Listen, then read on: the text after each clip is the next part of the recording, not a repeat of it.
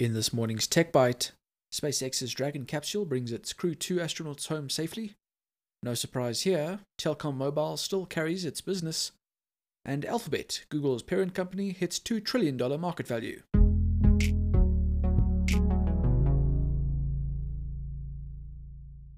Good morning and welcome to Stuff's Tech Bite, a quick wrap-up of all the local and international tech news you might have missed.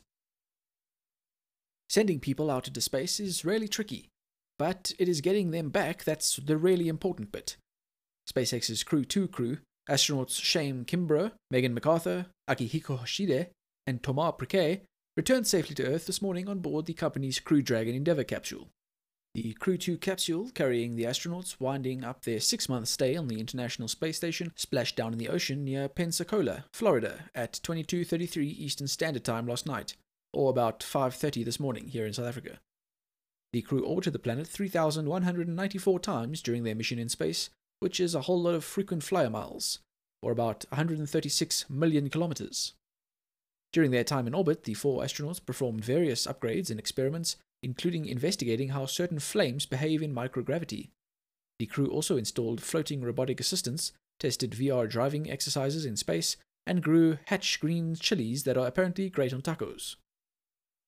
NASA Administrator Bill Nelson said, "Congratulations to the teams at NASA and SpaceX who worked so hard to ensure their successful splashdown.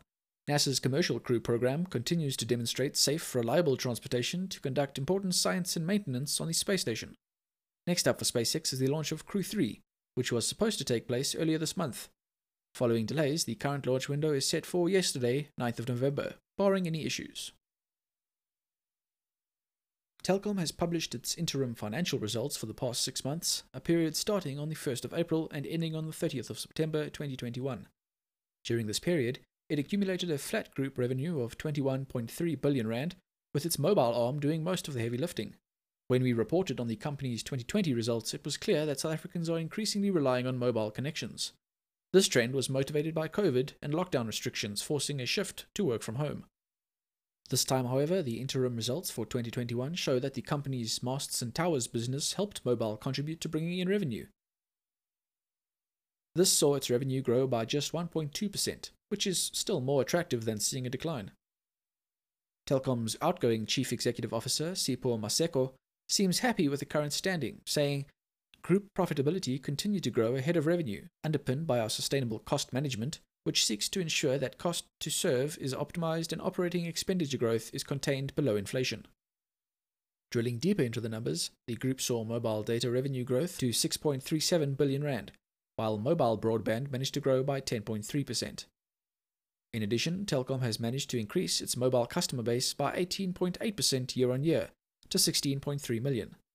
It's worth mentioning that Telkom's fiber arm OpenServe's revenue declined by 1.8%, securing 6.72 billion rand. It has increased its rollout of fiber connections, however. From a fiber-to-the-home perspective, the number of homes passed increased by 54.2% to 707,399, and the number of homes connected with fiber increased by 34.3% to 331,735. The 331,735 number of homes connected with fiber surpassed the number of homes connected with copper of 230,817, Maseko said. The group is now entering into a roaming deal with SA's largest mobile operator, MTN, effective from the 1st of November. This is Telkom's second national roaming partner. In addition, reports have surfaced claiming MTN may be in talks to acquire Telkom, a few legal hurdles permitting. Big tech continues to score big on the stock market, despite, or perhaps even thanks to, the ongoing global pandemic.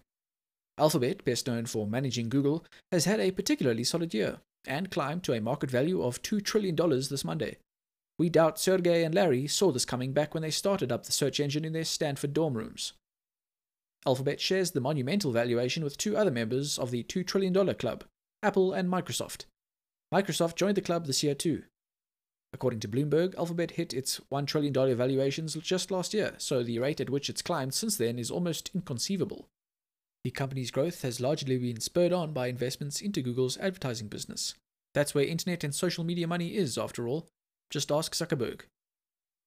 Alphabet reported some of its most impressive financials ever in Q3 of this year, managing to beat analysts' estimates.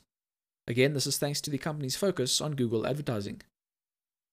Additional bolstering is thanks to increasing YouTube monetization and engagement, likely due to everyone trying to ease the boredom of quarantine, or the nihilistic dread. Probably both. Alphabet is the top performing company amongst the top 5 big tech stocks, the other 4 being Microsoft, Apple, Meta, formerly Facebook, and Amazon. Google has experienced relatively rapid growth for its entire existence, so these numbers probably won't be all that shocking to the higher-ups. It's just business as usual for them. Thanks for listening to Stuff's Tech Bite. We'll be back again tomorrow with all the local and international tech news you might have missed.